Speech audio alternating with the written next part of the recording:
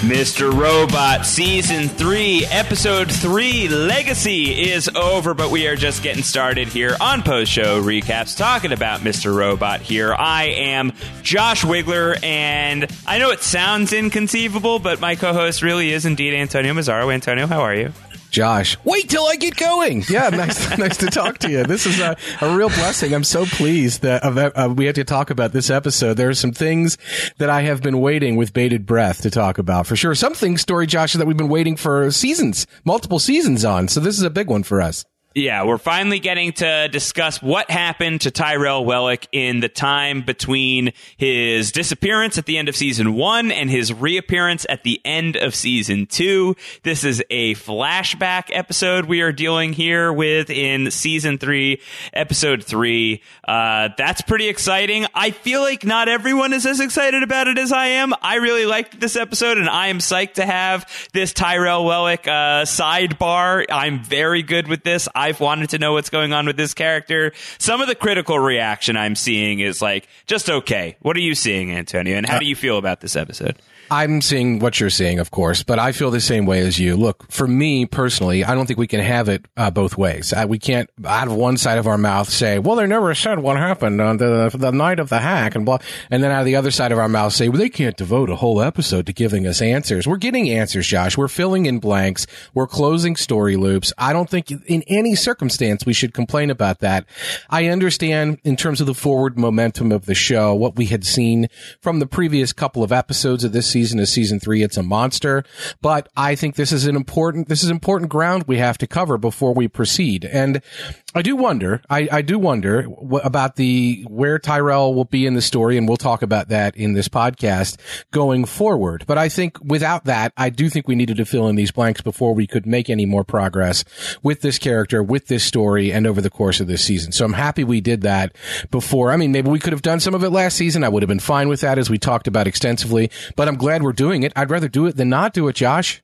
Yeah, and especially if it's, this early in the season, too. It's episode 3 of a 10-episode season. Can't imagine that there's going to be too many other flashback opportunities for episodes later on. So my guess would be that we'll be, full-blown Elliot Alderson storyline from here on out. And now we have clarification on what Tyrell is all about and what his headspace is like and what life was like for him while he was away on the compound. I mean, I do think that this is, I think some of the backlash that some people have expressed towards this episode, I do think is a side effect of withholding the character for so long, of keeping Tyrell on the sidelines for so long. Your mileage can and will vary as to whether or not that was worth it, keeping Tyrell away from the action for as long as the show chose to do in Season 2. For me, I'm good. I really like the answers that we are getting here. Martin Wallstrom is a phenomenal actor. It's very cool to see very different sides of Tyrell. Full beard Tyrell. Yeah, it takes a while to grow a beard that beautiful, Josh. Yeah. Yeah, apparently that's 8 weeks of growth, according to Martin Wallstrom, as he spoke to me. Is that what you would have after 8 weeks? No. I'm in full nerd right now, and this is I'm a month and a half into it, and it's pathetic, dude. I can't bear to part with it yet because it kind of feels like it's getting beardy, and I don't want to turn my back on it, but I know that I should turn my back on it. I just can't do it yet. I'm getting not there. Beardy in here. Does the neard come paired with a crustache? No, well, no. Yeah, oh yeah, I'm in full crustache. That's full good. crustache right now. We're getting off track. It's a bad look. We're getting off track. Yeah. Let's get this thing on track. We'll give you a little bit of business up front, as we always do. This is the Mr. Robot podcast here on Post Show Recaps. If you are not subscribed already, we encourage you to do so. We talk about Mr. Robot every single week with deep dive analysis and lots of sharp insight, like talking about Mynyrd. Please subscribe. postshowrecaps.com/robot is the way to do that. We would love your reviews, your ratings. Keep it honest. We would love all of that. We are also partnered up with The Hollywood Reporter, my home base for these podcasts. We are covering all sorts of things Mr. Robot on THR this season.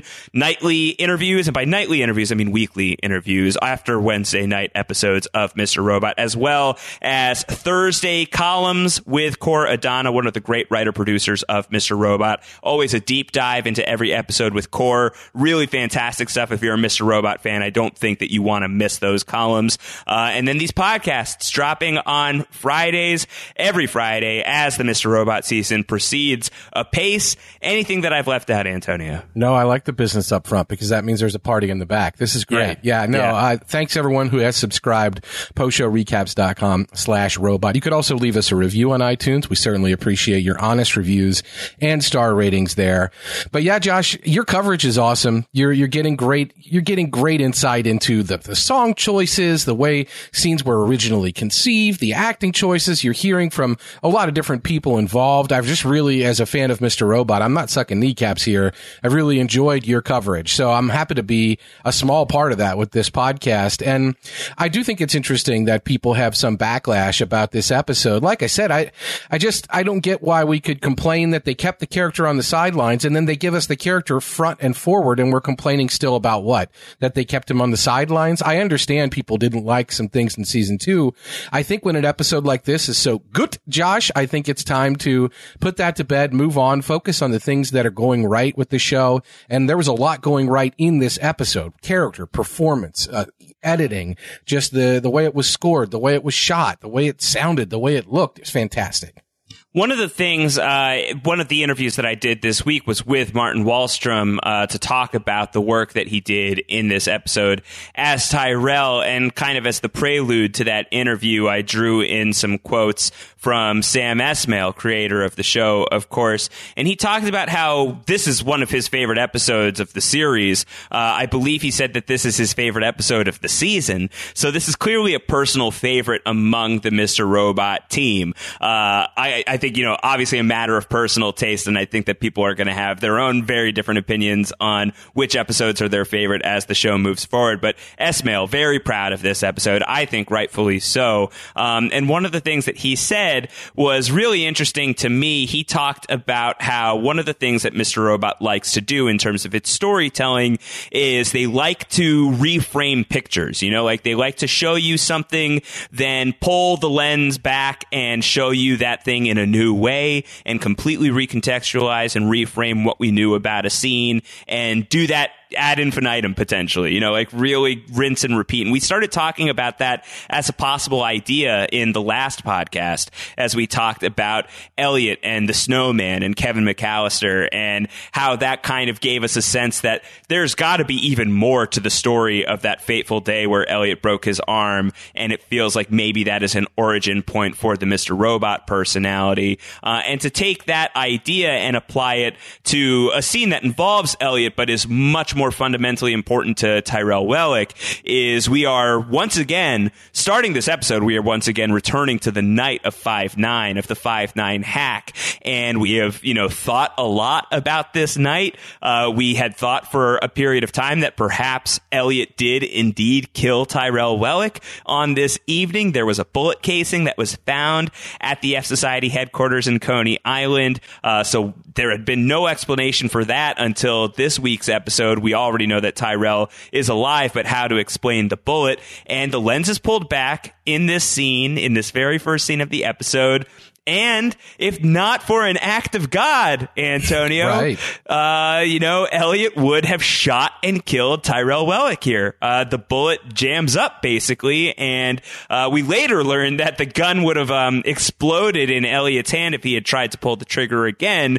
But Tyrell, it's a great moment between the two where he gets to have like that guttural or guttural reaction as Elliot is pulling the trigger. Elliot as Mr. Robot, so Christian Slater is about to pull the trigger, and you get to have like that final no, don't do it, just as he's pulling the trigger, and then this maniacal laugh as he realizes that they are destined to be together. Don't you see? The hands of fate are preventing you from killing me. We are meant to work together, Antonio. So I love the way that that the writers and Sam Esmail leading that room chose to recontextualize the night of the 5/9 hack. And really, I thought, they pulled the trigger on pulling the trigger. They really gave us the best of both worlds of, Mr. Robot was straight up going to kill Tyrell Wellick. And if not for this divine act, quote unquote, if not for this coincidence, and there are no such things as coincidences in White Rose's world, Tyrell would be dead. Exciting. Really fun development. I love this first scene so much. It really does. You say recontextualize. I think they've also called it circular storytelling. It really does go back to previous scenes, and we've seen this now multiple times, and we've continued to get more information each time, where it's execution, then Elliot's looking at the popcorn, and now he's pulling out of the popcorn a gun, and not a popcorn gun. We're seeing actually what happens. Josh, to me, that did not look like that would have been Elliot's first murder. Did it look that way to you? There was no hesitation there.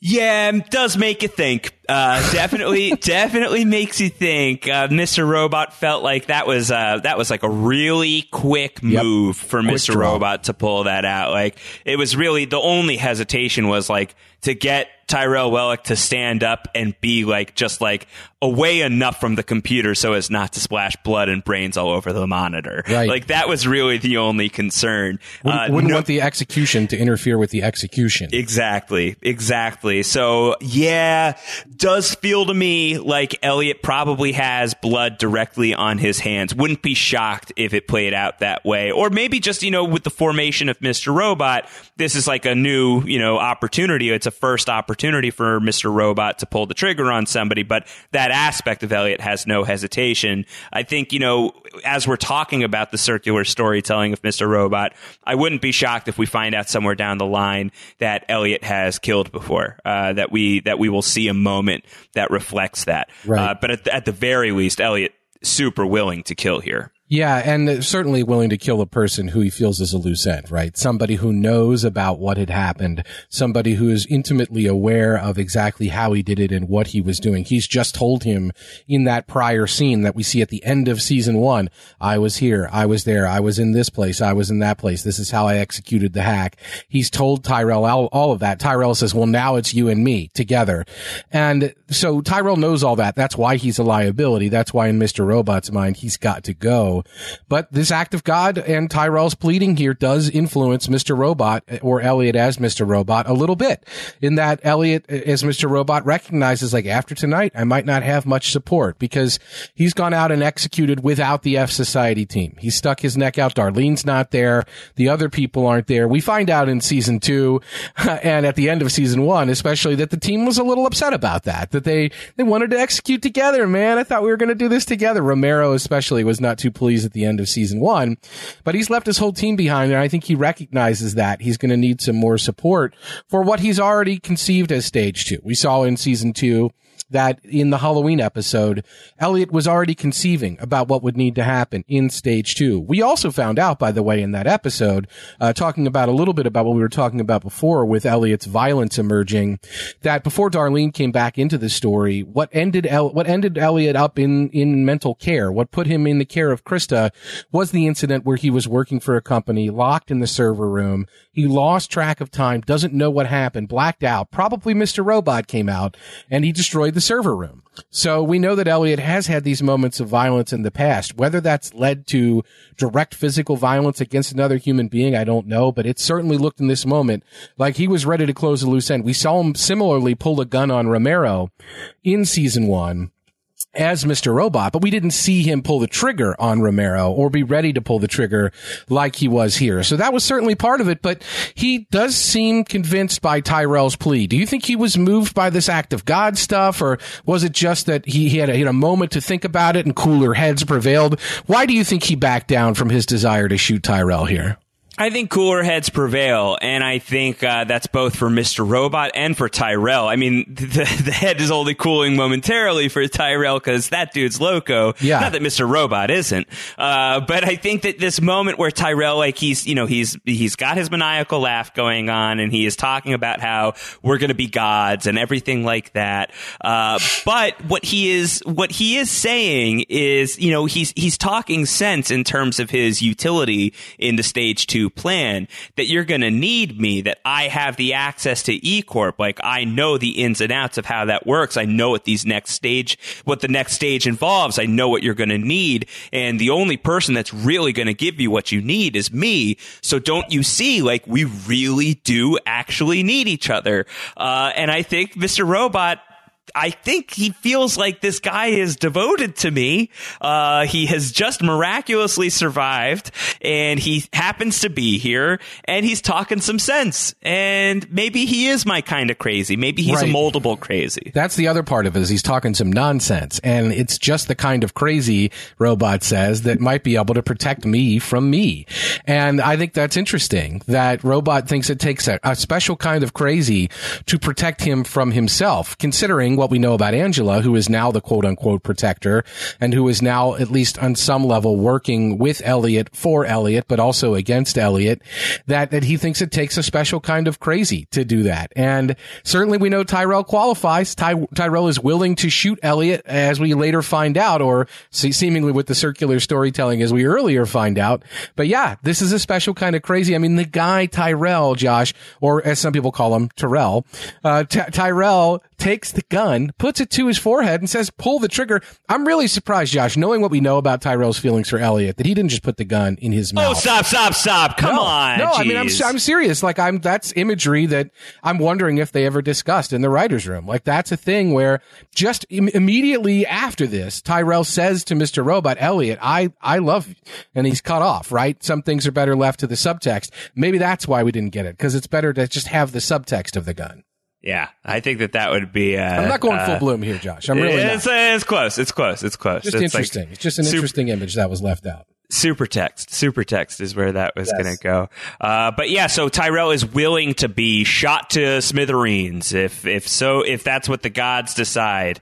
And Elliot chooses to let him live. Mr. Robot chooses to let him live and basically take him up on his offer to take this thing to the next level being stage 2. Just one problem. In walks the Dark Army, in walks Irving. And we're finally getting to see that, yeah, this is indeed the guy that has kept Tyrell out of harm's way for the past little while. Put that on the dash, eh? Yeah, put that on the dash. Yeah, Irving is great. And he's equal part salesman and menace, right? When he comes in and he's like, I wouldn't. When he looks at the gun, and it's Bobby Cannavale just really having a feast every time he's on screen. I love this. And this is a great episode for this character, for sure. Great moment here, of course, when he's outside the arcade, when he's first coming in, talking to the Dark Army guys. Like, oh, we're just gonna, like they're at construction workers at a lunch break when they're about to pull guns out and menace people and handle the aftermath of one of the biggest crimes in world history. And he's just talking to him about the Pontiac that he sold him. He's so offhanded and so salesman-like, and he's using phrases like went sloppy joes and things like that. So I think that's really funny that we get Irving coming into this scene, both being a menace and being a charmer, a charismatic guy.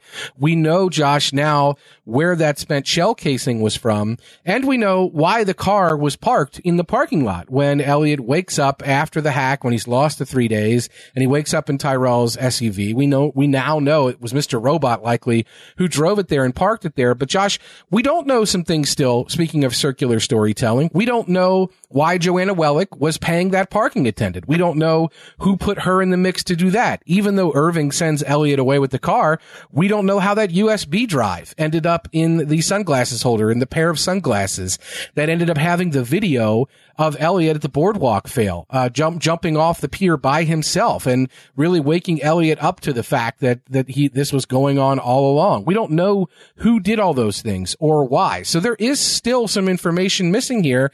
We're going to go back to this night again, I have a feeling, Josh, before this is all said and done. I wouldn't be surprised. At all. But yeah, I think that those are definitely some loose ends that are still hanging out there. Yeah, this is a great scene where Irving is basically taking control of the situation. And like you said, just like his choice of words, like talking about, his really lame Swedish fish joke everything. Like, just like his, the intentional mispronunciation of Gideon Goddard. And I mean intentional in terms of the performance, I'm sure. that Irving would get this wrong. Gideon Goddard.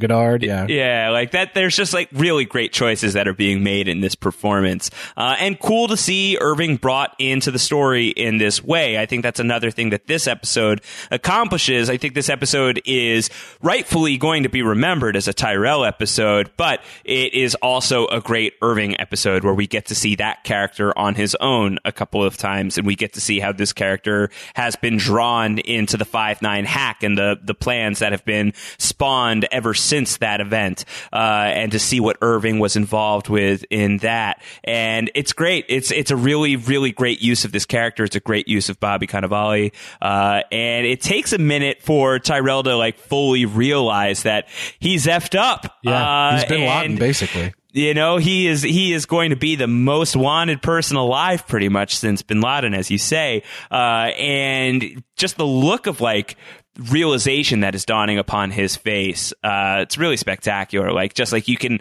almost like feel through the screen just how cold his stomach must be in that moment. Yeah, and what's great about that is, and the character of Irving himself fits in this organic way as well, is I think that this is an organic evolution for the character. If we track Tyrell back to season 1, when the events of this hack and the execution and the aftermath actually are occurring, we remember Tyrell was this really tightly wound executive. He was all about becoming the youngest executive in E-Corp, and he was slapping himself in the face and telling himself not to be a cold robot, and paying homeless people so he could beat them up, and willing to go to great lengths, Josh, to obtain information that was necessary and needed. And that all spiraled out of control. When you're that tightly wound, bad things can happen. And we saw that culminate with the murder of Sharon Knowles. And then that in and of itself is going on while he is talking to Elliot. And we saw in season 2, the extended sequence where he breaks down and talks to Elliot about the Red Wheelbarrow poem and mentions that it was the only English his father knew, and he doesn't want to be like his father. And all of this is part of the evolution of this character. And you're right. In this scene, we see more of that from Martin Wallstrom in terms of his facial reactions and the way that he's recognizing the situation that he's in. And it's great. I mean, it fits really well with where that character has been. And it is occurring at that time, but it is occurring much later in the series history. So it's interesting to be reminded of where Tyrell was at that time, because I think we see that play out over the course of this episode. His madness, where that madness can take him, how that madness is fed or kept at bay, becomes a central part of this episode. And that was a main part of his arc in season 1. So it's fascinating to revisit that in a small way in one scene where it breaks out over his face, and then in a larger way in this episode, for sure. So Tyrell, where was he during seasons 1 finale and seasons 2 finale? It turns out that he was in our favorite place, Antonio. Who could have guessed it? Who could have guessed it? Upstate New York. Spectacular. Do we just have to go quiet and not talk about the rest of this episode? Isn't that our rule? Yeah. Is it typically upstate New York if you're talking about like the Erie, Pennsylvania corner of New York? I know that people from Manhattan call everywhere else in the state upstate, but it's more like left state New York, isn't it? Left state. I'm not sure exactly where he was. I wasn't paying like incredibly close attention to this. I have to be honest. It's not impossible. He's in New Jersey somewhere. New Jersey. Certainly, thematically that would fit. Could be in Pennsylvania. Could be in Massachusetts. He's somewhere not far away is the point. I believe that on the police officer's uniform, it says Stanford on his badge, which, as if I look, that township is pretty close by. But I don't know if that's Stanford or Stanford. I don't know 100% where that is. So your mileage may vary on if we're talking about the Erie, Pennsylvania area, or if we're talking about very close to Manhattan, not far away. But it's certainly driving distance for certain characters, as we're going to see throughout this episode. So it's not, I don't think it's a 6-hour haul or anything like that. It's pretty close by. Stanford, New York in Dutchess County, not far away from where yours truly attended summer camp, happens to be decently close to a town called Sharon. Oh, Sharon Knowles, New York? Yeah, how about that? Is it anywhere near Cairo? No, I don't think it's anywhere near That's Cairo. good. Then we don't need to talk about it. Love the credits on this episode. Always love the credits on Mr. Robot. Love that the credits are a direct homage to Stanley Kubrick's The Shining, one of many references to The Shining in this episode. As I mentioned to Cora Adana, who gave me a lot of different shout-outs to The Shining in our weekly Cracking the Code column up on THR, that I love that there is sort of this all work and no play quality to Tyrell in this episode, that you definitely get the sense that he is going the way of Jack Torrance, which is to say losing his mind, which is to say losing what's left of his mind at this point. And he is going to be isolated in this compound where he wants to get his gun back for safety, but he doesn't need that. All the safety in the world he needs is to just stay exactly where he is, really pointing out the fact that the Dark Army has serious influence. They have 37 acres they own 37 acres surrounding this compound. It is fully loaded up with security measures. Nobody gets in, nobody gets out without notice, I guess. And Tyrell, if he wants to be safe, just stay put. That's the rule. Yeah, which is a rule that he later violates, obviously. And I'm now seeing in my notes, I also wrote Stockton, New York, so I'm really not sure what town it was. But either way, it's in driving distance. And yeah, it sounds like the Dark Army has this compound there. Sounds a lot like a prison, Josh, if you want my opinion. What do you make of the coincidence that Elliot and Tyrell were essentially in prison at the same time in different prison-like scenarios on their own, dealing with their own thing at the same time? I know we talked a lot about people's Tyrelliot theories and about whether they were part of the same whole. That's clearly not the case, at least overtly. They're not a manifestation of one another, but they do seem to be connected in this eerie way. The Tyrell observes through the gunshot and through we're supposed to be gods together. I always felt a connection to you. And yeah, Tyrell is in this prison-like scenario where everyone's being watched and there are all these wrought iron things and things that Irving describes here at the same time that Elliot himself is in prison. Do you make of anything other than the thematic similarity there?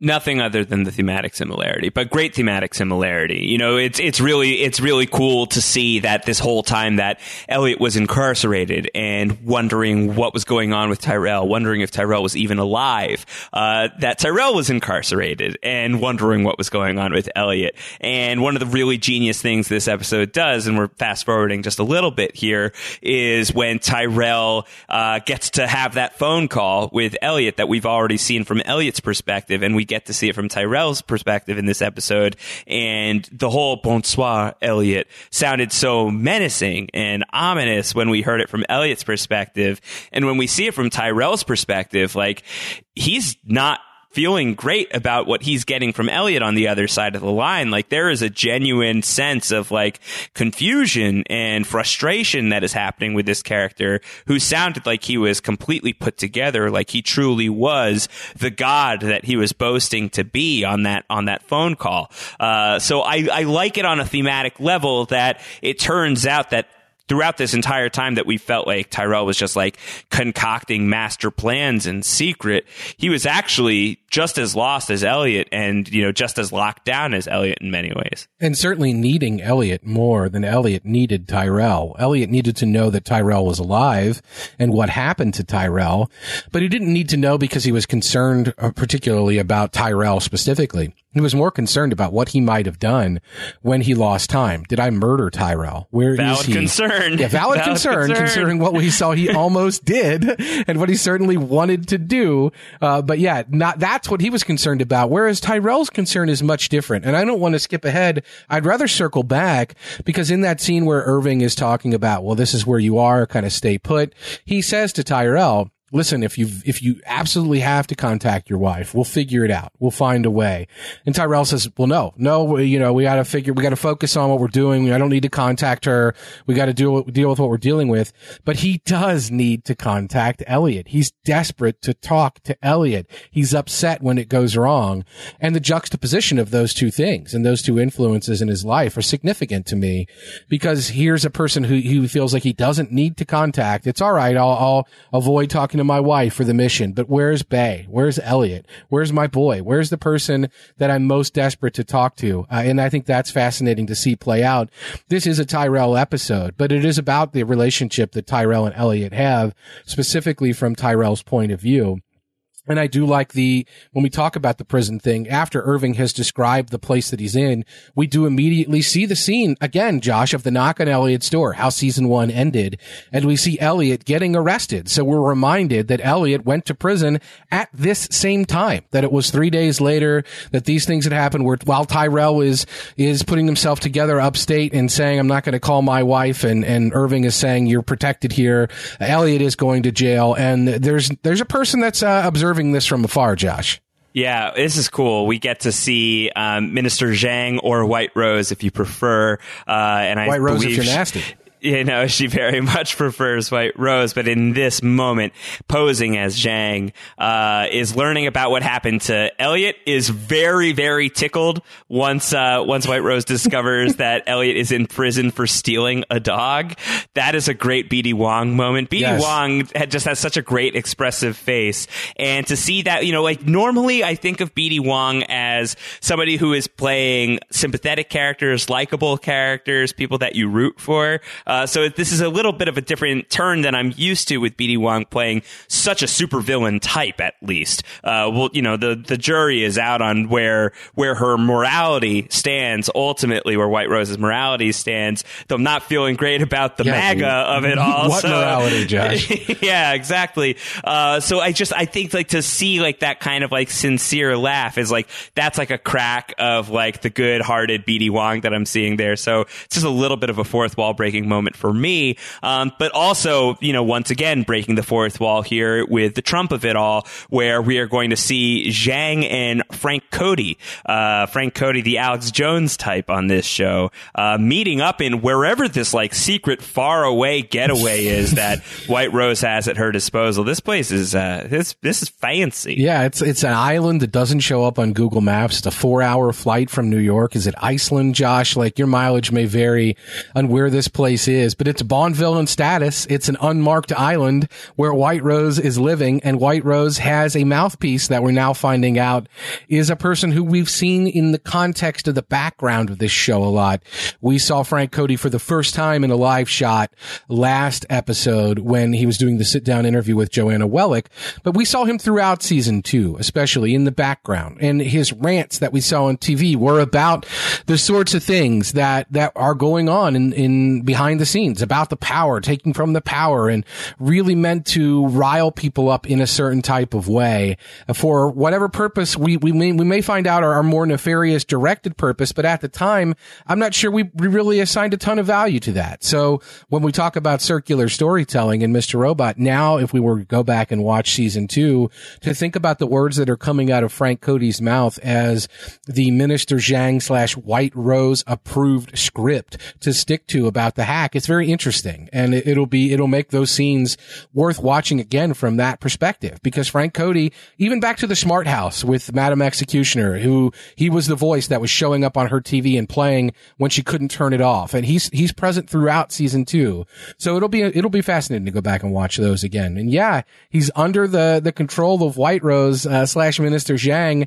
Minister Zhang gives him some very specific marching orders, some frog marching orders, some goose stepping orders, when he's talking about, let's blame it on Iran. First of all, we're going to put F Society's origins in Iran, and that'll be easy, Frank Cody says. And we're going to try to repair Tyrell Wellick's image. And Frank Cody says, well, that'll be easy if Obama is against him, because people love railing against Obama. We saw, of course, at the beginning of season 2, President Obama directly saying, Tyrell Wellick is responsible and we need to find this guy.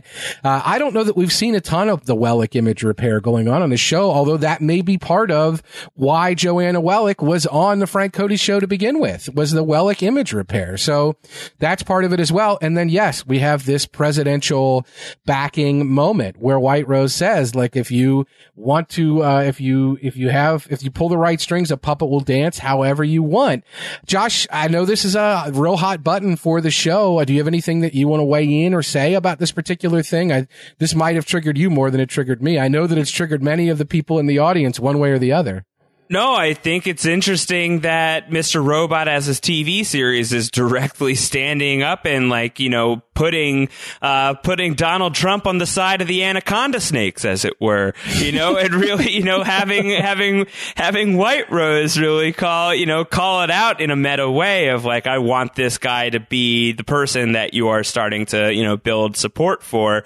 Makes you wonder, just in terms of getting away from any personal feelings about it, which for me, I think are pretty clear. I do wonder about what is this doing on a narrative level, on a storytelling level of why are we including Trump in the narrative? Why does White Rose want Donald Trump to be elected president of the United States? Does White Rose know something that we don't at this moment in 2015 in the universe of Mr. Robot? White Rose, who may or may not be able to bend time, perhaps, or peek into parallel universes, perhaps. Is there anything going on there where White Rose has a little bit of an inkling of where politics are going that the others around him do not have at this moment in time? So it's interesting. I didn't think about that.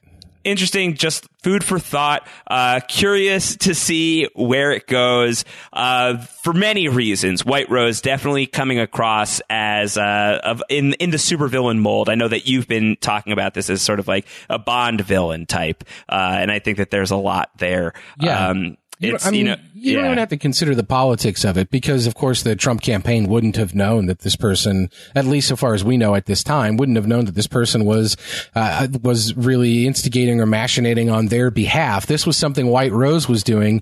And I think supervillain, just because White Rose, this is the kind of thing that Zhang and White Rose is doing. We're talking about influencing world elections. We're talking about annexing countries. We're talking about having private islands where you live, which is something straight out of a Bond movie. We're talking about developing technology that can bend the will of the universe to your hand. This is the sort of thing that White Rose is engaged in. You can take the politics out of it and not even pick a side and just say the person who is interested in bending the will of a national election to their own personal goal by manipulating a very particular individual with a set of goals and trying to create that sort of thing. They're a supervillain, regardless of whether you agree with what they're doing or not. And leaving the politics out of it, that's a supervillain. And he is a supervillain no matter what mode she's in, whether it's White Rose or Minister Zhang. And as you point out, the fact that it's BD Wong and the expressive face that BD Wong has makes it almost a more delicious type of performance as a supervillain. So that when she's peeing on graves or when as Minister Zhang, he's coming down the stairs greeting the American delegation in China and this huge smile breaks out on his face, or whether he's silently seething as Philip Price is talking about Bitcoin. It's a really masterful and delicious performance from BD Wong. And it is certainly a storyline and actions that are fitting of that level of performance. So it's definitely a supervillain performance, whether or not you agree with what the character's doing or not. Those are supervillain antics for sure. Hot stove, some of this territory, but we will continue apace. And speaking of spectacular performances, Antonio, let's bring in our boy, Wally Shawn, the great Wallace Shawn. Inconceivable that this man is on Mr. Robot playing a character named Mr. Williams, whose aesthetic apparently is modeled after Ty Cobb. Interesting little factoid. Not the baseball player, the attorney? Not the baseball player, indeed. I mean, I don't know sports, but I feel like that's not lining up.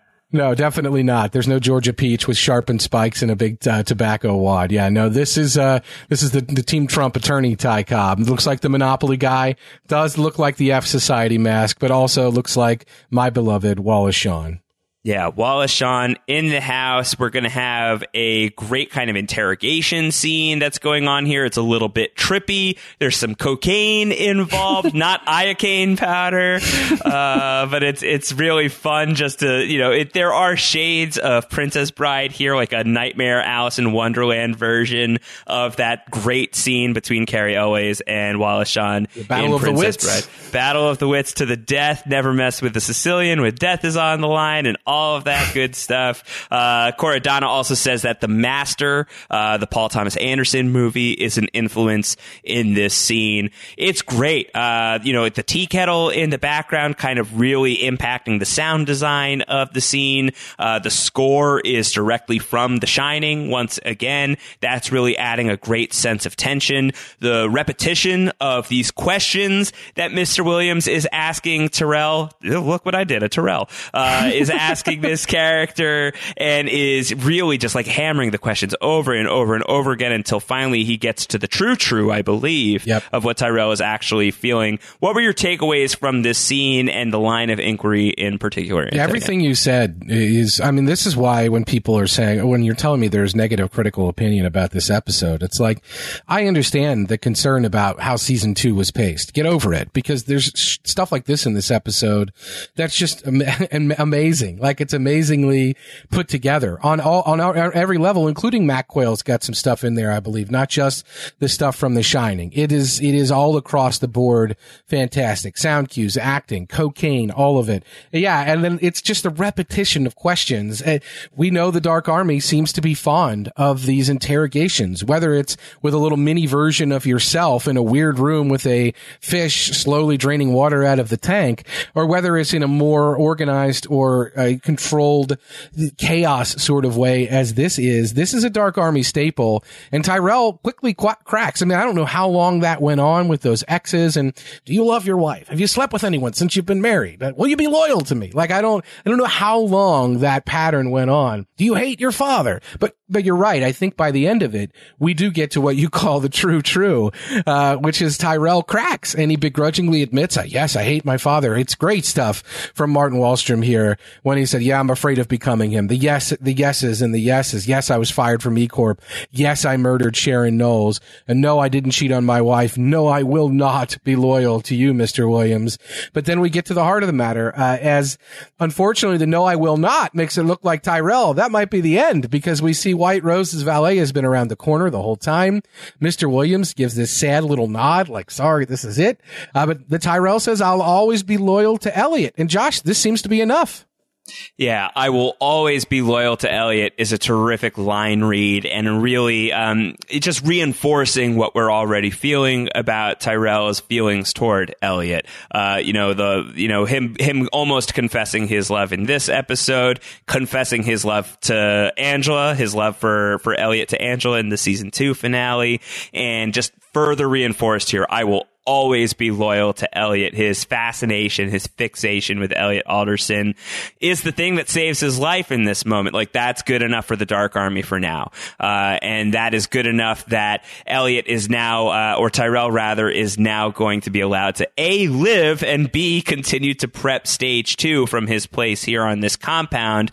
And the operation, it is indeed called Red Wheelbarrow at Elliot Alderson's request. Makes you feel like this is, directly a move to cater to Tyrell's ego here. Mr. Robot hanging on to that moment from when they were both out in the rain in Coney Island, and Tyrell talking about the Red Wheelbarrow poem. Mr. Robot filed that away and brought it out for another rainy day. And this is definitely Tyrell's jam right here. He's very happy about that, and it's satisfying too. I mean, this is just a question we've had, like, why are all of these things called Red Wheelbarrow? Very much tied to all stemming from this poem that is so close to Tyrell's heart, and Elliot is utilizing that and really pulling on Tyrell's heartstrings in a pretty cool way. Yeah, and it does, you're right, because it was Mr. Robot that heard it, it does smack of manipulation, and that's sad. But Elliot's the one who named his journal Red Wheelbarrow, I believe, and Elliot's the one who's like, did they get that from me or I get that from them? So I think that even though the Mr. Robot part of Elliot is familiar with the Red Wheelbarrow, it seems to have seeped through with Elliot as well. So it's this thing that permeates, and I'm glad it didn't have some greater, as far as we know right now, meaning other than this is a thing that Tyrell in his madness blurted out to Elliot to try to really make a connection with with him, and that it sunk in with Mr. Robot that Elliot as Mr. Robot, and then it came back through this, you know what, he wanted to name this for you. Like it was him, this was his idea. And I think that you're right. It really just helps. It's like he slid into his DMs. Like this is a sign, right? Like this is something that Elliot ultimately wants, that I think Tyrell would have to see this as a requited action by Elliot to call this Red Wheelbarrow. So I think that's really, in the course of the story, fantastic. And I think for the character, it's a big moment. And it is after that we get the where is Elliot and we get the phone call. So it is also right after that we see him snapping because the phone call doesn't go his way. So Tyrell's like a teenager, Josh. Like he's like from moment to moment. Either he's getting a snap that is making him happy or he's seeing a snap that's making him upset. And I think that this is a moment where when the call does not go his way, we see what that looks like in the background, and it doesn't look pretty.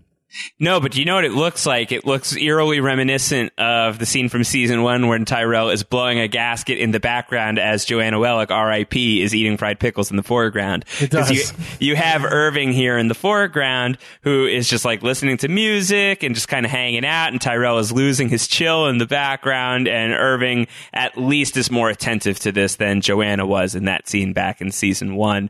And this is when Irving is going to take Tyrell outside and show him how to get centered. The best way to get centered is to chop wood. Good news, Irving doesn't have to spend a lot of time teaching Tyrell how to chop wood. Tyrell already knows how to do this from his days as a kid with his father. I think it's just another sign of the humble beginnings that mark Tyrell Wellick's life, that he is trying to, desperately trying to run away from at, really terrible cost to humanity. Did you just call him Mark Tyrell Wellick? Did I call him Mark Tyrell? I think you said that Mark is that his full name, Mark Tyrell Wellick? Come on, Elliot. Yeah, I'm not going to do the Mark. You can understand why he'd want to drop it. Like, Tyrell is a much cooler first name than Mark. No offense to the Marks out there. Yeah, no, I just think Mark Tyrell Wellick doesn't quite have the same ring to it. No, it really doesn't. Yeah. But yeah, this is, he's chopping wood, and quite literally. And he says he stopped because he hated it. But, and Irving says, even better. Like, yeah, this is a good thing for you to do, to really exercise your desires in this way. Chop the wood for us.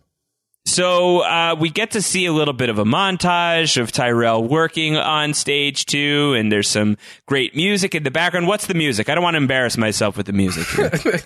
I don't know. Have you ever done that before? I really don't remember that ever on the podcast. Never. Yeah, I believe it's Canadian songster Gordon Lightfoot here, who this is some sad stuff that's really coming out when you look at the way that it's played, because we're listening to Gordon Lightfoot saying if you could read my mind, but we're seeing what it's like to read Tyrell's mind, because we're seeing what he's looking at. He's looking at his kid, Josh, on the baby monitor. He's hacked into the video feed from the house, and he's looking at planning stage 2, and he's getting into business here, and he's starting to grow the playoff beard. And it's sad because I'm reading his mind there, and I'm seeing a guy who starts focusing on the task, but is also thinking about his kid. And I'm sad because, Josh, I know what's happening to that kid, and it ain't great.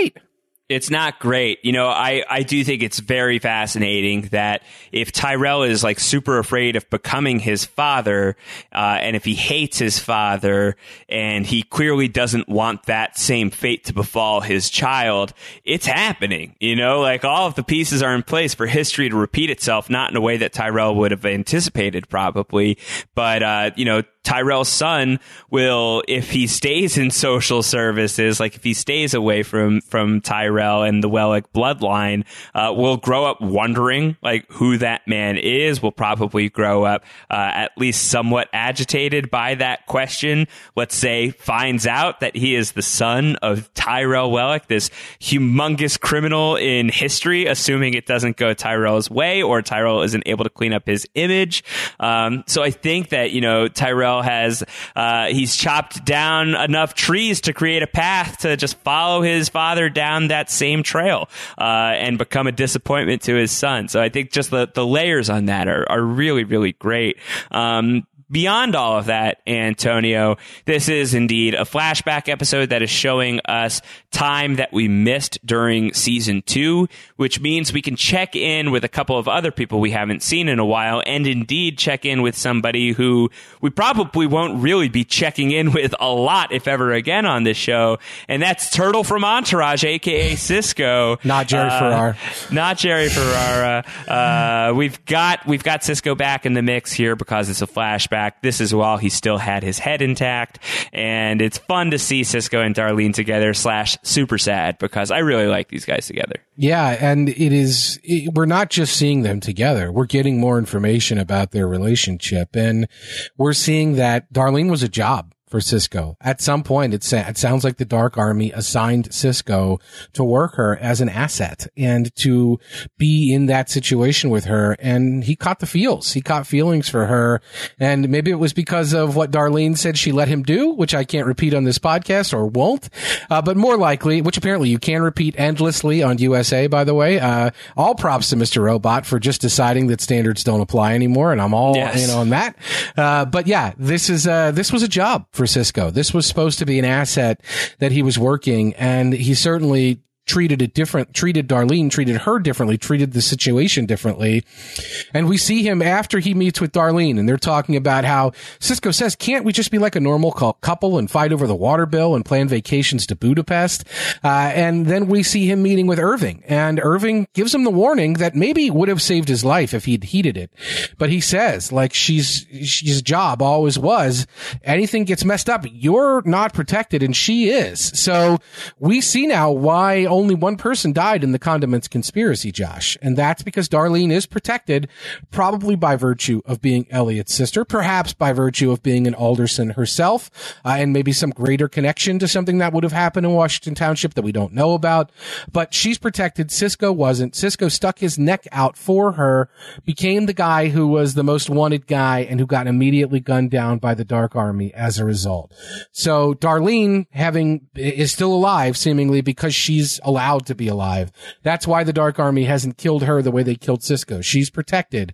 But for poor Cisco, the fact that he was there with Darlene and sticking his neck out for her and going back to that house and bringing people to the hospital and doing all the things he did, it put him right in the crosshairs of the Dark Army. Despite this warning that we now see from Irving.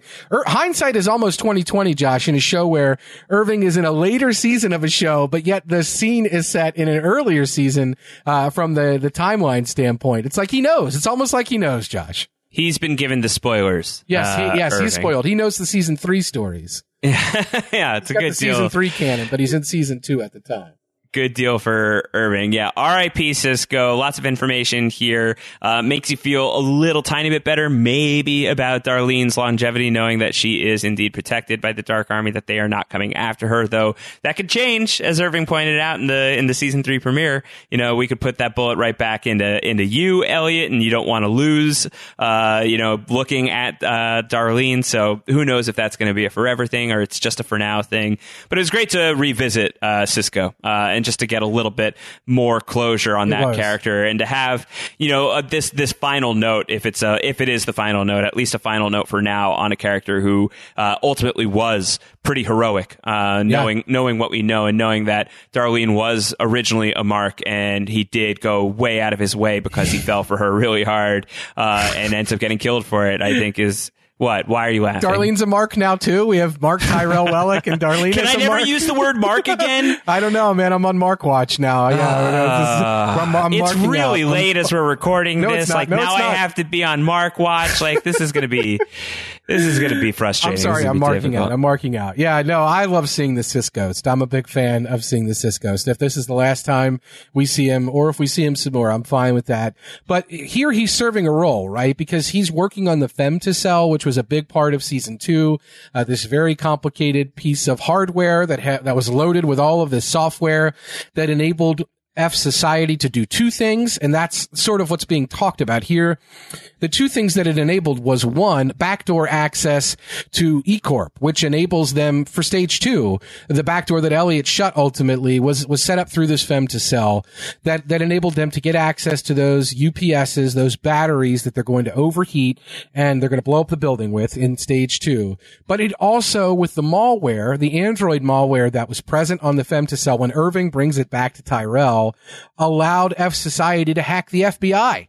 It allowed them to get access to a whole bunch of information that put them in a better position and that better enabled them to do what they needed to do to stay under the radar, to stay quiet, and to, at the time, squash some things that were happening that were directly and immediately threatening them, not the least of which was Angela planting the femtocell on the video footage. So it enabled them to hack the FBI too. Is that your read on this, that the malware on the femtocell, they say Android malware, enabled them to get at the FBI? And the other thing the femtocell was meant to do was to set up that backdoor access to eCorp. Yeah, no, that makes sense to me. I think that lines up.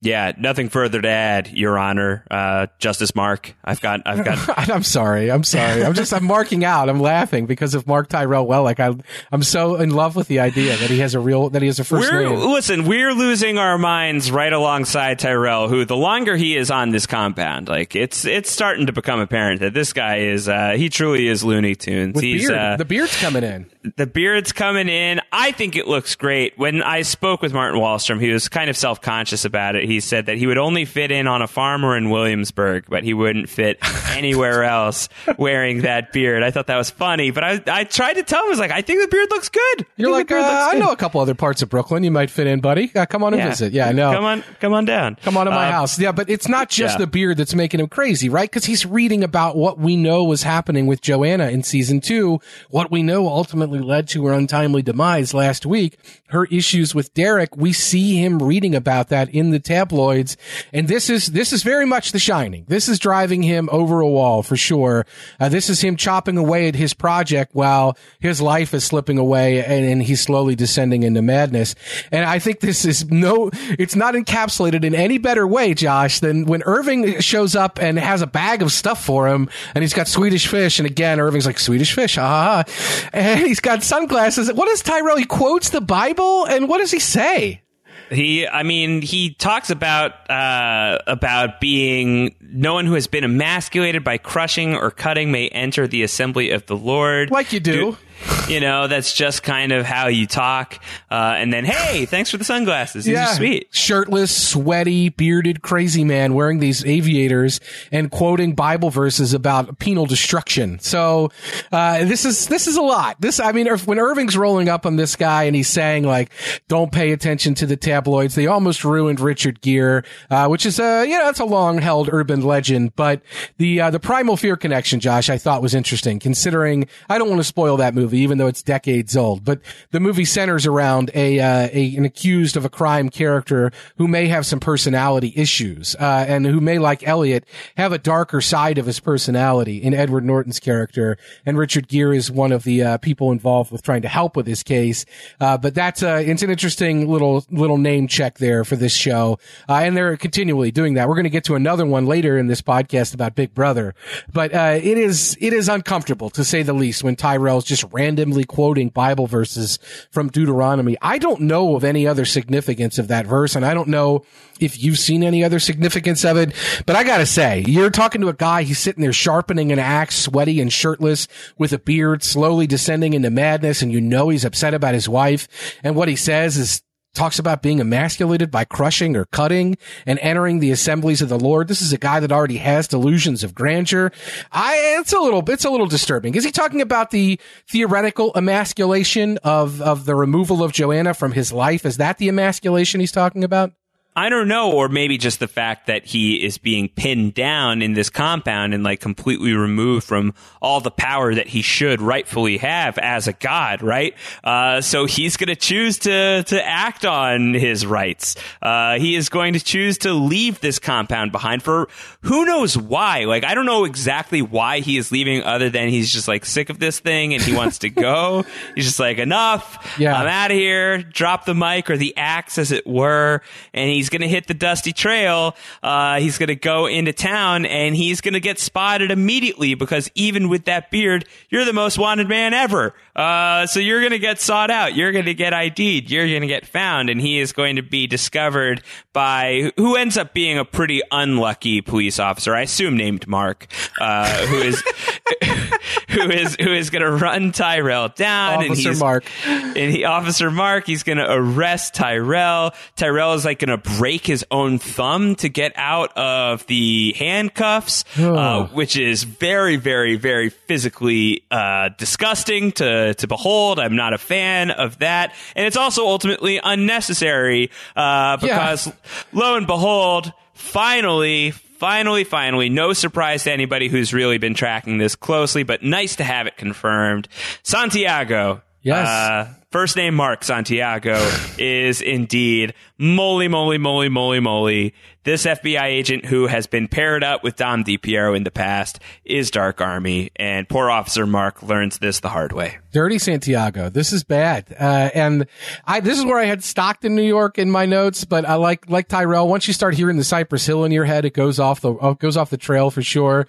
This poor cop, very unlucky Officer Mark. Santiago is dirty, shoots him in the head, gets Tyrell, and then goes back and really complains to Irving and says, look, I'm catching a lot of heat for being involved with you guys. I think this is before even Santiago went to the lengths that he ultimately goes to, and we've seen him continue to go to in trying to obfuscate his role with the Dark Army and in trying to keep DDP off the scent. At this point, I think he'd only dodged the shootout in China. He hadn't actually gone full rogue and released the sketch of Cisco that got Cisco killed by the Dark Army. He hadn't done all of these things that ultimately DDP is still clocking with the Dark Army's involvement. So he's already upset. He's already upset, and not everything he's done is in the story at this point. So you got to imagine in our current timeline, this guy is probably pretty frustrated with doing the Dark Army's dirty work. He never intended to kill a cop, Josh. He didn't like their puzzles that they left a code for him to find the address. He couldn't find it on his own. He had to work out some math problem, he says.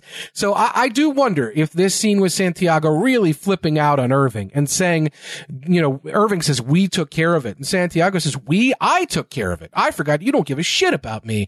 Make sure this doesn't happen again. And he calls Tyrell a weirdo. He says, your boss is a maniac, so he probably knows about White Rose. This is a guy, Santiago, who I understand he's an asset, but at some point, even assets become liabilities. And I just wonder. You missed an opportunity there, but continue. Tell me more. Tell me what I missed. No, leave it to the imagination. He is an asset. So at some point, assets become liabilities. And I do wonder if this scene is meant to remind us that even at this point in the story, he was losing his happiness as a member of the Dark Army. And so where could he possibly be in our current timeline? Odds are he's not happier.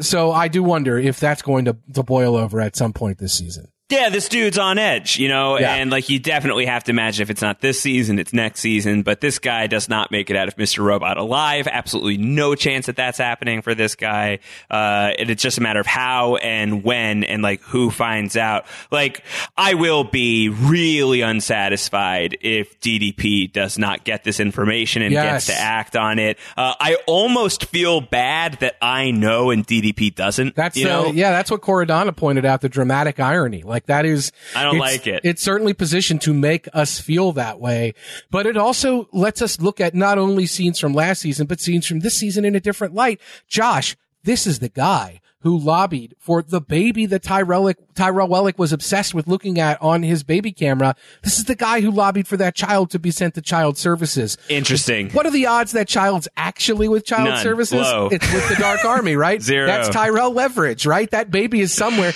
It wouldn't surprise me if it's 4 hours away from New York on a private island. Wow. Yeah, that's a great call. A great call. Yeah, the Tyrell child is very much out in the universe, not in social services. I wonder if DDP will be able to piece that together, or if that will just come into play in some other way, or the Dark Army will, if Tyrell is acting out again, and Tyrell said that he would be loyal to Elliot, maybe he would be loyal to his son as well. Yeah, we know, and this next scene is a huge indicator of this. We know know that that's a point of manipulation for Tyrell. That is a sore spot that can be used against him. Josh, you had to have loved this scene with Irving, where Irving is using that very thing, the sensitivity of being a father, of the legacy that's in the title of this episode. It's a complete lie, as we find out from Irving, but knowing it's a complete lie, this scene is amazing. Well, I was triggered by the fact that Irving apparently is a Big Brother fan. Yeah. There's no Big Brother in the Wiggle Room. I know that. You know, I mean, Big Brother in the Mazzaro zone, though. You asked me about what were the things that were triggering me earlier in this episode. This is clearly number one on the list. Wow. Yeah. And then number 17. This is season number 17 of Big Brother that they would have been talking about for this. But yeah, this is a trigger. This is a Wiggler trigger. Maybe we'll get a Survivor shout out. There are apparently some Big Brother Big Brother fans in the writers' room. I asked Corradonna. I thanked him in advance, is what I did, for the Survivor Easter egg that we will see inevitably in season 4. He said he'll see what he can do. So make it happen, Corradonna. Give us a Survivor shout out in season 4. Jeff Probst's Dark Army. You're not going to like it. I believe that San Juan del Sur is premiering around the time, or no, it's Second Chance. Survivor Second Chance actually is the season that should be airing at the moment in the story that we are at in the present timeline in Mr. Robot. So I can't wait till we get to Heroes, Hackers, and Hustlers. Yeah, that's a different season. That's an alternate timeline season. But yeah, no, the scene is great because Irving is, peddling a whole bunch of bullshit. Like, it's baked into truth in some regard. He is a Big Brother fan, and he is going to go home and watch that. But he doesn't have kids, as far as we can tell. It doesn't seem like he's a dad. But he is showing his proficiency as a salesman, and it's a cool look. It's very revealing about Irving. Also revealing that he is working on a novel. He is working on Beach Towel, a novel. So when he said in the season premiere, I'm going to go home and work on my book, it wasn't like I'm going to work on reading my book. I'm literally going to go home and work on this book that I'm creating, and it is called Beach Towel, and it involves meaty damn hands, which is hysterical. I love a wink gone wrong. Yeah, that's so that I mean I stopped down and I read the full passage, and it's good. Yeah, it's pretty good. Maybe like some stylistic choices that I would disagree with in terms of the writing, but I like where the story is at. What's the guy's name? John, Jack, whoever this poor schmuck is. Mark. Like, his name is probably Mark. He's just getting steel-toed boots to the face, this poor guy. Yeah. Just out of the fear of it. Yeah, misplaced wink. Yeah, it's hard for good writers to write like they're not good writers, and you could tell that there was good writing in that piece, but there was also some elements that were purposefully put in there, I think, to make it sound a little more like not necessarily a professional writer, and I think that's difficult for people to do. And I really like stopping down and reading that, and I am excited. I know, talked to Corradonna about this as well, and I would be excited to read more of Irving's novel. I think it would be fun, but I also would say, like, Irving has proven himself to be a gifted storyteller. So, yes. And I say that without irony. Like, I think that, like, look no further than the first episode when he is able to dismantle the FBI tale, like the way that he's able to do that, to improvise on the fly like that, and the way that he is able to talk to Tyrell here and really get Tyrell refocused. So he's a great storyteller. So it's no surprise that if he really, put his energy into like a productive, creative channel that doesn't involve working with the most infuriatingly evil shadow organization on the planet, then it's that would probably be a better use of his time. But as it is, he's got he's not, I appreciate the fact that he is not using, it seems, his Dark Army connections to get his books published. I think that he is doing that with his own meaty damn hands. It's a hustle. It's all about the mug game, and he's got some great mugs there. I also stopped down to read every single one of those mugs. There's some great ones, and they really run the gamut, Josh, of any part of the spectrum he might want to hit with a manipulative mug. He's got it. He's got God is my co-pilot, proud veteran, cat lover. He's got be the person your dog thinks you are, right next to cat lover. He's got a fishing one that says trout whisperer. He's got kiss me, I'm Irish. He's got one that says, I believe, new kidney, new life, new start. That's awesome. Is he just like, I had my kidney replaced. It wasn't too bad. The recovery wasn't great, but I got back back on my feet. The car really helped me. Got back and forth to rehab. Like, what's his sale based on that mug? I'd love to see the mark, if you will, the target that would buy in on that particular mug. He's also got one that says exercise, and then it's gone through this lines of eggs or sides, and then the bottom just says bacon, so it's for bacon. So yeah, he's got some great mugs there. He is a Big Brother fan, and this is an interesting season of Big Brother 17. It fits the timeline, certainly. I don't know about season choice. I think that from a timeline standpoint, this would have been the season that was airing at the time, but it's sort of a happy accident, if not, because there are some interesting Mr. Robot double things going on in this season. There was a character who Big Brother fans will shudder at his name, Austin, who was a professional wrestler who had an alter ego by the name of Judas, and Judas was a guy who wore a hat. That's how you knew it wasn't Austin at the time. And Judas was much more evil and darker than Austin. Austin was a nice, smart guy, and Judas was his evil alter ego. And Austin was in love with the Nolan sisters, who he didn't realize, like, sometimes he thought that he was getting a great vibe from them, and sometimes he thought he wasn't. And the problem was it was two sisters playing one person. So sometimes he'd have a real good connection with one of the sisters, and they would switch out, and he wouldn't know they'd switched out. And he'd be like, wow, she was giving me great vibes a few minutes ago, and now she acts like she doesn't want to talk to me. And it was because one of the sisters liked him and one didn't. So that's an interesting connection with Tyrell. And so that's an interesting, I keep saying interesting, but it's really, I don't know what else it is. I don't think there's any other value to it, but it's certainly coincidental, at the very least, that you've got all those doubles connections on that season of Big Brother. And I know you haven't been listening since I've been talking about Big Brother, so let's talk about Leon, Josh. Yeah, you done? yeah, put it on the dash. Okay. Put it on the dash. Yeah. Well, let's dash to jail and see Irving meeting up with Leon, Joey Badass, back in the house. And this is a fun scene. This is a scene that you and I should be very excited about, Antonio. This is a scene that gives me a lot of hope for someone we haven't talked about in a little while. Our son. I've been watching him on the baby monitor.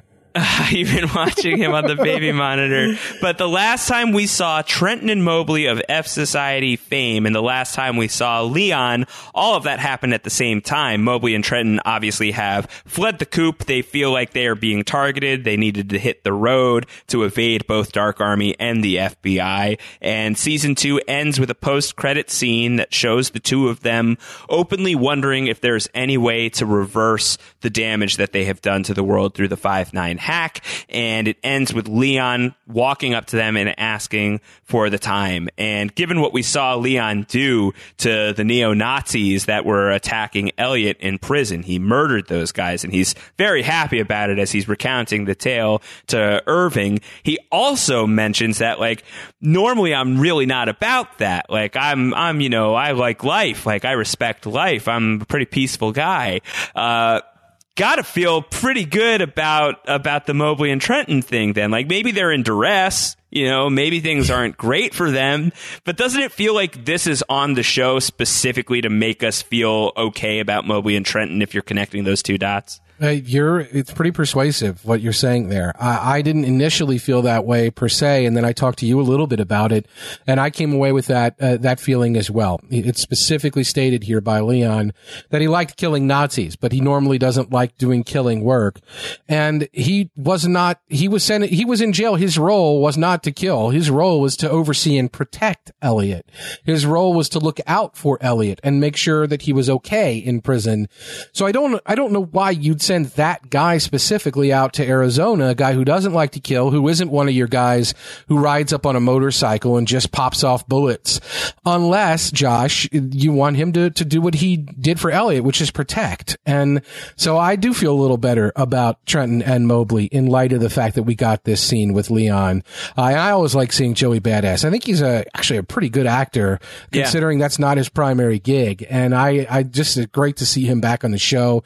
Very much looking forward to more Leon and to seeing where that story kicks off in this season. His advice for Irving about Elliot to get him laid, I don't think that happened. So it doesn't seem like it. Yeah, no. We're waiting for the other shoe to drop on that one. I'm reminded of something. I keep sounding like Wallace Shawn. I'm reminded of something.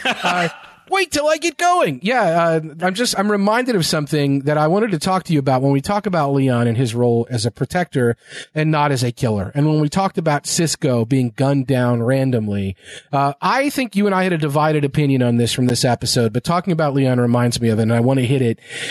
When you mentioned earlier that Irving jokingly read Gideon Goddard when Bobby Cannavale had that line reading, and Gideon was brought up, I'm now more convinced that the Dark Army probably found a way to machinate their way into having Gideon bumped off. Really? I know it seemed like a coincidence, but we know in White Rose's world there are no coincidences. But this put Gideon squarely in the Dark Army's crosshairs. The fact that he was blabbing to the FBI. And if we know anything, we know if the Dark Army wants you dead, they find a way to kill you. And we're saying that that's not happened with Trenton and Mobley. Leon walked up to them and politely asked them about the time, but Gideon died, and he died seemingly just by happenstance. Somebody who was crazy and was carrying a gun and knew who he was sat next to him in a bar.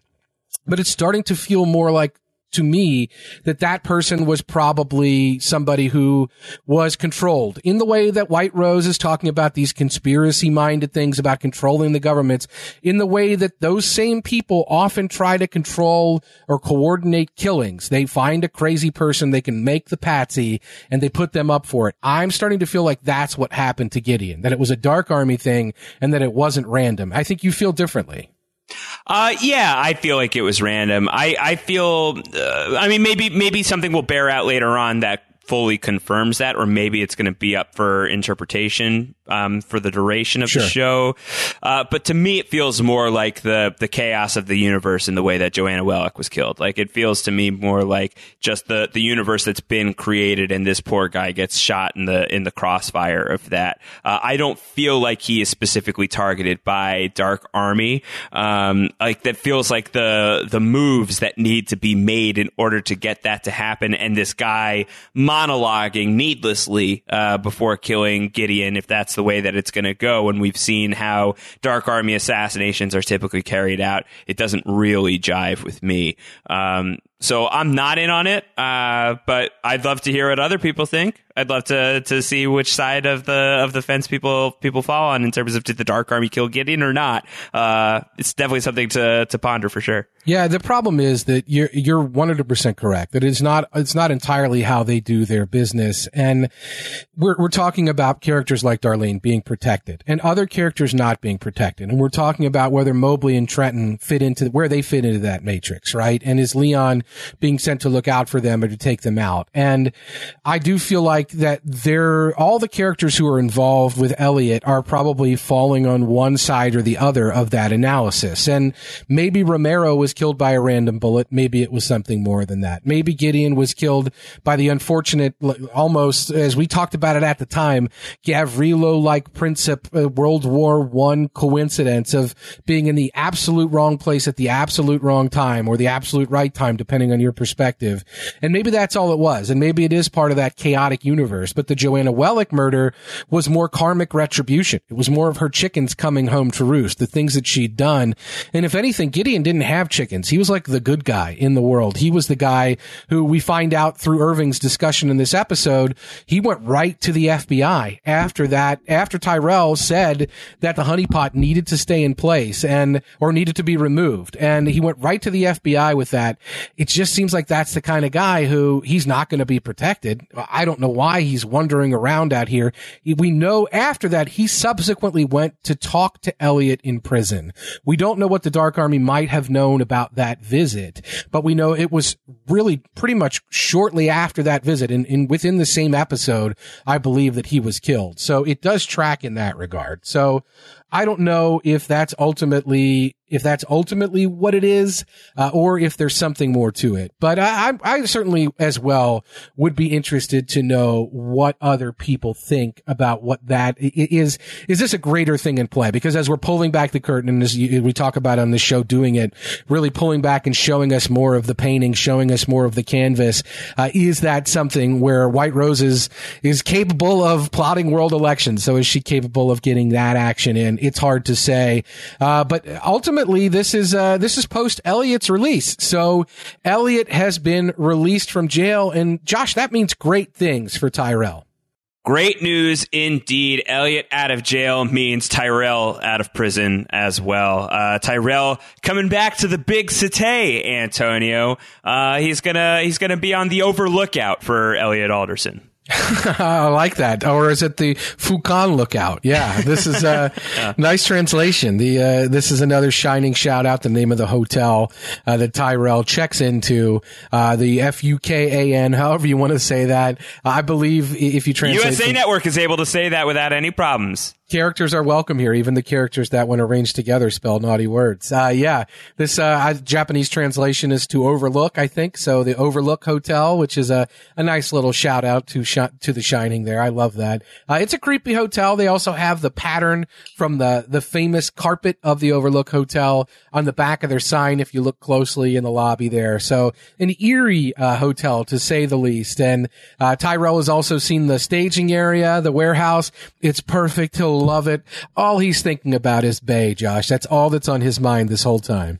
That's all that's on his mind, but there is the interesting little factoid that Irving tosses out when he gives a gun over to Tyrell, and it's the gun from back on the night of the 5-9 hack. The barrel was jammed. The next shot would have blown your hand clean off. So if Mr. Robot had insisted upon killing Tyrell, that would have backfired in a pretty bad way, and Elliot Alderson needs his hand, so that would have been a career ender for sure. Yeah, can you hack without hands? I don't even know. I mean, it'd be tough. It's tough. Yeah. I'm sure it's doable. Of course, it's doable, but it wouldn't be, without some struggle to get back into fighting shape. Yeah, that voice to text stuff doesn't work great. So that would be a fantastic. That's a movie that needs to be made. My Left Foot was like an Oscar winner, I think, back in the day. So we could do that again with hackers in the modern era. But this is it wouldn't have just. I think that would have been a double thing, right? Because the gun was on Tyrell's head. Right? So if you pull the trigger at that distance, hand gets blown off. I got to imagine face gets blown off too. Yeah, or face off for sure. Face off. Yeah, that's great. So Nicolas Cage is in the mix, which is what you always wanted. You can eat a peach for hours. So yeah, I mean, it's a good thing. It is now, a good thing. That's full bloom, my friend. That's full bloom. That's literally the line. I understand. I could quote lines that are full bloom too, my friend. Whatever. It's a good thing that this trigger was not pulled for everybody's sake. Wouldn't want to mess up that pretty face Tyrell has, like that beard is doing. He shaves his beard off. This is some real-time shaving going on here. Yeah, I liked this because, I do feel like the show had to figure out a way to, justify the fact that Tyrell is, clean-shaven and, absolutely recognizable as Tyrell Wellick in that scene in the season 2 finale. And, you need it from Irving here to basically be like, dude, this is a terrible idea. Why are you doing this? You're in Manhattan. I can't protect you. Dark Army can't protect you. So it's almost calling itself out. But there's some justification for it that, clearly Tyrell has a thing for Elliot, has a fixation on Elliot at the very least, calls it love. Maybe it's something else. Who knows what it truly is. But we have this from Tyrell where I gotta look my best for Elliot. And so the beard is gone. I liked the brief appearance of the handlebar mustache. I thought was pretty good. But once the beard is gone, so too is the flashback portion of this episode. Tyrell sees Elliot from up above in his hotel room. He gets into the cab. We cut to black. We hear the bang of the bullet from the season 2 finale.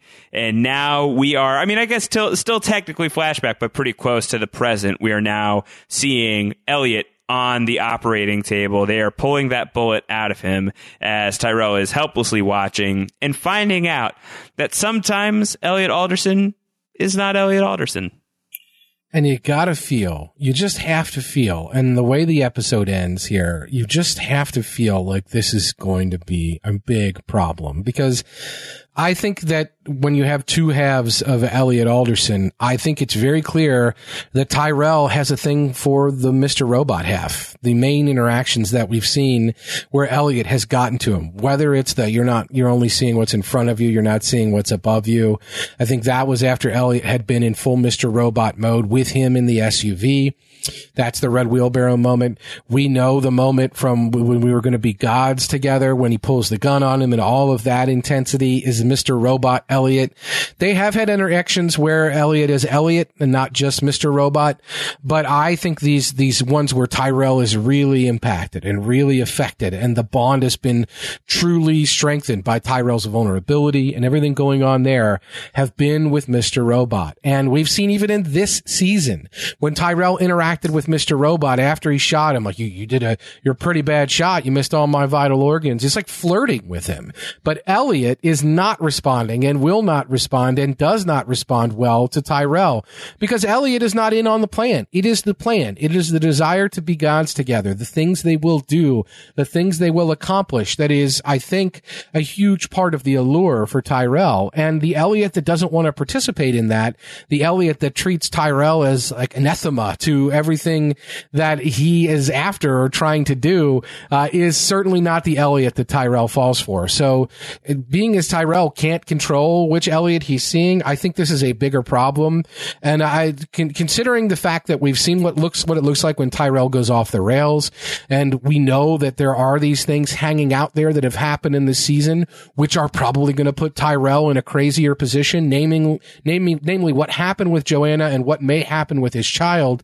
I just think this bodes really poorly for their relationship going forward. Is that your read on this? Yeah, I think that's fair. And again, to touch on your point of Tyrell seems to be more attracted to the Mr. Robot side of Elliot than Elliot himself, or Elliot proper, Elliot Prime.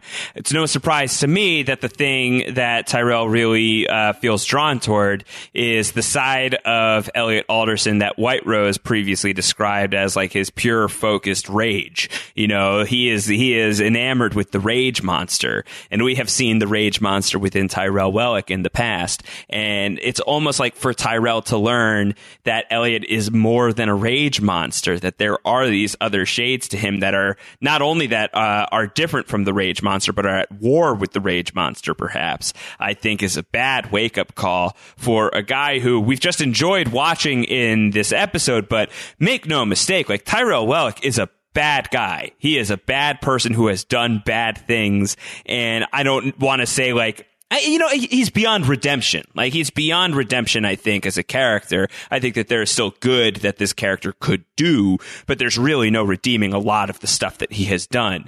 And I think that he is a pretty fundamentally flawed and bad individual. And for him to be, like, disturbed by the idea that there's a better Elliot in there, better by our standards as the viewer, as Elliot's friend, should make you really worried for Elliot. Right. And should make you really worried about this dynamic. And I think that is among the most important things that's achieved in this episode. That I do think this episode goes a long way towards, like, giving you some sympathy for the devil, but hopefully reminding you that Tyrell Wellick is one of the many demons in this equation that Elliot is having to untangle, and reintroducing this character in a really big way.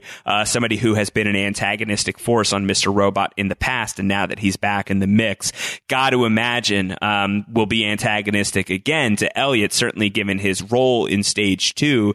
But now it is interesting that Tyrell is going to have some appreciation for the fact that the Elliot he loves is not the Elliot who's always there. Could be really bad for the Elliot that we love. So I'm reading that the same exact way as you are. Yeah, and it's crazy because in season 1 and season 2, the scene that we saw multiple times, the SUV scene that we've talked about, while they're in the SUV, Tyrell says, "Aren't you forgetting that I know your dirty little secret?" And we are much speculated during season 1 podcast and season 2 podcast. What's he talking about there? Does he have a greater knowledge of Elliot? Does he know about Mr. Robot? Does he know about, or is he just saying, "I know that you're a hacker and that you did this horrible thing, or that you're working for for F Society or whatever"? It turns out he really now does know Elliot's dirty little secret. He knows about the split personalities of Elliot. Angela has spilled the beans. I think she really had no choice. She had to try to keep Tyrell in check, and she had to keep Tyrell with his eyes on the prize. But as you're pointing out, the fact that that is what Tyrell is interested interested in. And here we have an Elliot who, in the last episode, when he's talking about who compromised us, what was going on, when he's worried that Mr. Robot might still be working with Tyrell, that Elliot already sees Tyrell as oppositional. He already sees Tyrell as problematic. He was willing to get shot in the chest to try to prove that Tyrell wasn't even real, because he was trying to derail stage 2 at that point. So the Elliot that we know that is so fixated on not doing the thing that Tyrell wants to do, you're right, is directly jeopardized by, I think, by a Tyrell that really wants the other thing to happen. And I just don't know. I think for someone like Angela, I sound like Tony Danza. I believe that Angela knows who's the boss. Like, she knows ultimately, like what the goal is here. And she's Elliot's longtime friend. Right. So even though she's working against Elliot Prime by working with Mr. Robot, I think she's trying to keep Elliot safe, and she's trying not to jeopardize his life, limb, that sort of thing. And she's, in some ways, she's saving him from the plot going sideways, which will jeopardize him with White Rose. So she's doing that, I think, at least so far this season. And even though she's doing it behind Elliot's back, I don't think it's to the detriment of Elliot's life. But I just don't think that Tyrell is going to have that level of commitment to Elliot. His commitment is not to Elliot. It's to the, as you put, the unbridled rage, the rage monster. And if that rage monster is not who he sees, I don't know that he's going to want to, I mean, is he going to shoot Elliot again? Like, is that where we're going to end? Like, that would be pretty brutal. But, I do wonder how much longer Tyrell is for this story, because, and we had some good emails about this. We had one from you, Jankinator, from Reddit about this. Ultimately, should this Tyrell information have been spread out over multiple episodes? I don't know about that, but what I will say is, now that we have it all, where are we going with Tyrell, or is his main role in this story as opposition to Elliot at this point? Yeah, I think it's going to be a tug of war, and I think that we're going to see, as we're speculating here, that Tyrell is going to not care for the Elliot that we care for, and that's going to cause all kinds of problems. It seems, at least right now, that the Elliot he's dealing with is the Mr. Robot side of Elliot, but how is he going to reconcile those two? Like, how is he going to be okay with the fact that there are two personalities sharing this avatar that he has put so much of himself into?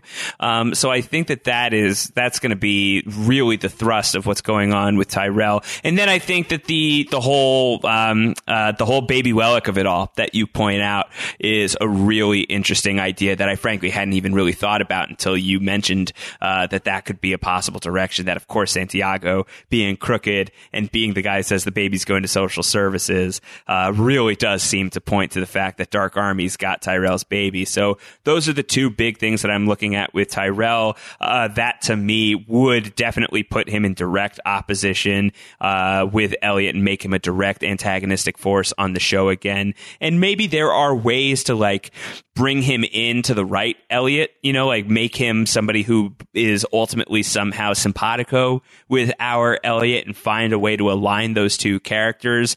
Again, with no real possibility of a full redemption for Tyrell. I think he is way past that point, but that doesn't mean there isn't some good that he could do. So I wonder where it will go with him ultimately. Like, where will the show land with Tyrell? Will he, like, die a pathetic villain, or will he make it to a point where he gets to be, kind of like I don't want to say a damaged hero is kind of the direction I'm going, but like something like that. Like, is that where we will end with Tyrell, or somebody who's like a more sympathetic villain, somebody who does one final good thing?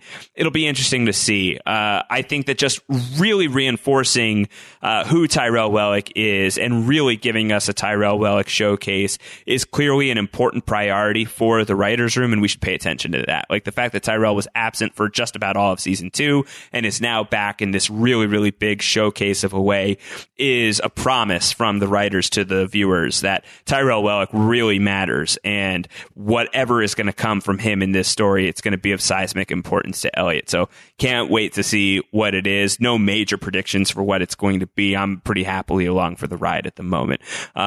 Anything else from this episode before we turn the lights out on this one? No, I love these character-centric episodes. My favorite episode of the show that we loved podcasting about here at Post Show Recaps, The Leftovers, I think still is it's a Matt world about Reverend Matt Jameson. And Kelly Slahan had tweeted and said this Tyrell-centric ep is giving me Matt-centric Leftovers vibes. I agree with that, especially just the vibes in general. But I like these character-centric episodes of TV. I don't mind the deep dive, and I especially like it when it's a character I feel like the show feels is worth investing the time in.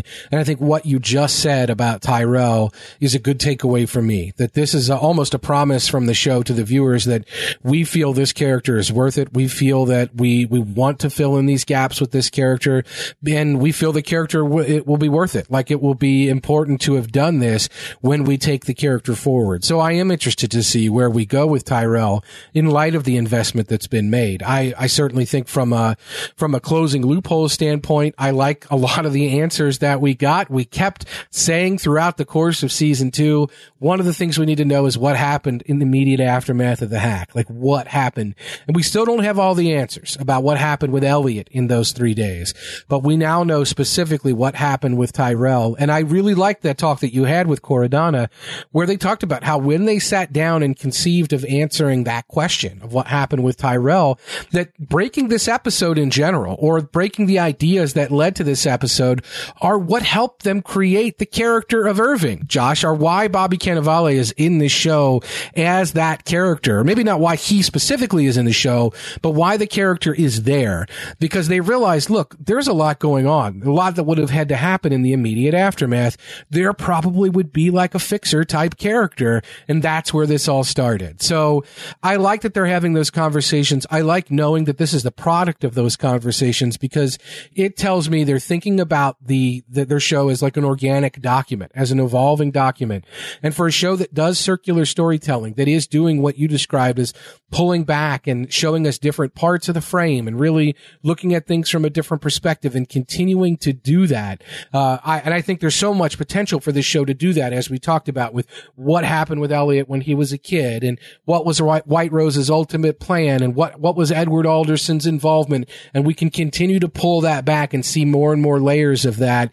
And one of my big season 2 thoughts was that something would happen in season 2 and maybe in season 3 that would cause us to look at season 1 differently, even though it's season 1. We haven't gotten there yet, but I think we still could get there. And for a show that's that willing to be that kind of evolving and adapting show, I like that the show is interested in making sure they're continuing to paint over lines that they left uncompleted previously. So I'm all about the Tyrell episode, and I'm all about what they accomplished with this episode, and not the least of which was because it was also brilliantly done. Great acting, great scoring, great soundtrack, great shots. I mean, some of the shots that we saw in this episode, Josh, we've never seen on Mr. Robot, and we may never see again, with these giant exteriors of these tiny people in the shadow of giant trees. Like, we may never see these shots again on Mr. Robot, and I love that we got them. I love the helicopter shot. I love the Shining tribute. I know I sound really excited, but I don't understand how you could be out in this episode. I thought it was really, really great. I loved it too. I was a fan, and I'm really excited to get back into the action with Elliot and everybody in next week's episode, but I was thrilled to spend some time with Tyrell Wellick. So you and I are on the same page, as usual, with this one. Makes for boring podcasting, but... Well, I understand being frustrated about season 2, but I don't think that's a reason to hold this episode responsible. I think this episode should be evaluated on its own merits and on its merits for what it does for the story that we left, and I think on both of those accounts, it's really a really great piece of work. And Josh, I mean, that's 3 home runs as far as I'm concerned for the first 3 episodes of Mr. Robot season 3. Yeah, I'm happy. I'm very, very happy with season 3 of Mr. Robot so far. I can't wait to see where it's going. It's been great. You know, no surprise there. I love the show, and I think the show is doing really, really well this year so far. So really great work on the Tyrell flashback. Can I add one more thing? Yeah, of course. Not about the episode, but something that happened during the episode. If you have, and this is not a plug, I'm not an ad, but if you have an Amazon-enabled device in your home, which we have seen on Mr. Robot with Grace Gummer as DDP talking to Alexa in season 2, if you were watching this episode live, one of the commercials was specifically designed to trigger Alexa in your home. And what it triggered was an app.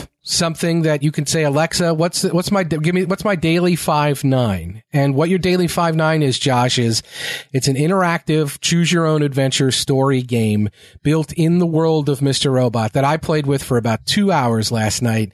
You're essentially tasked with joining F Society, proving your worth to F Society, and you're given an operation where you're controlling someone's actions on a cell phone, telling them what to do. Your operation is to break into Philip Price's domicile or office and steal an important file and then get away and bring it to the arcade. And you have to take this person through New York City and through all the chaos going on and try to navigate them in a safe way. And it's your test to prove that you're worthy of joining F Society. It's an app on Alexa. You can enable it that way. Similar to the app, Josh, that was on iPhones and Androids last year, the Mr. Robot app that we talked about and we played around with, that we both had a lot of fun with.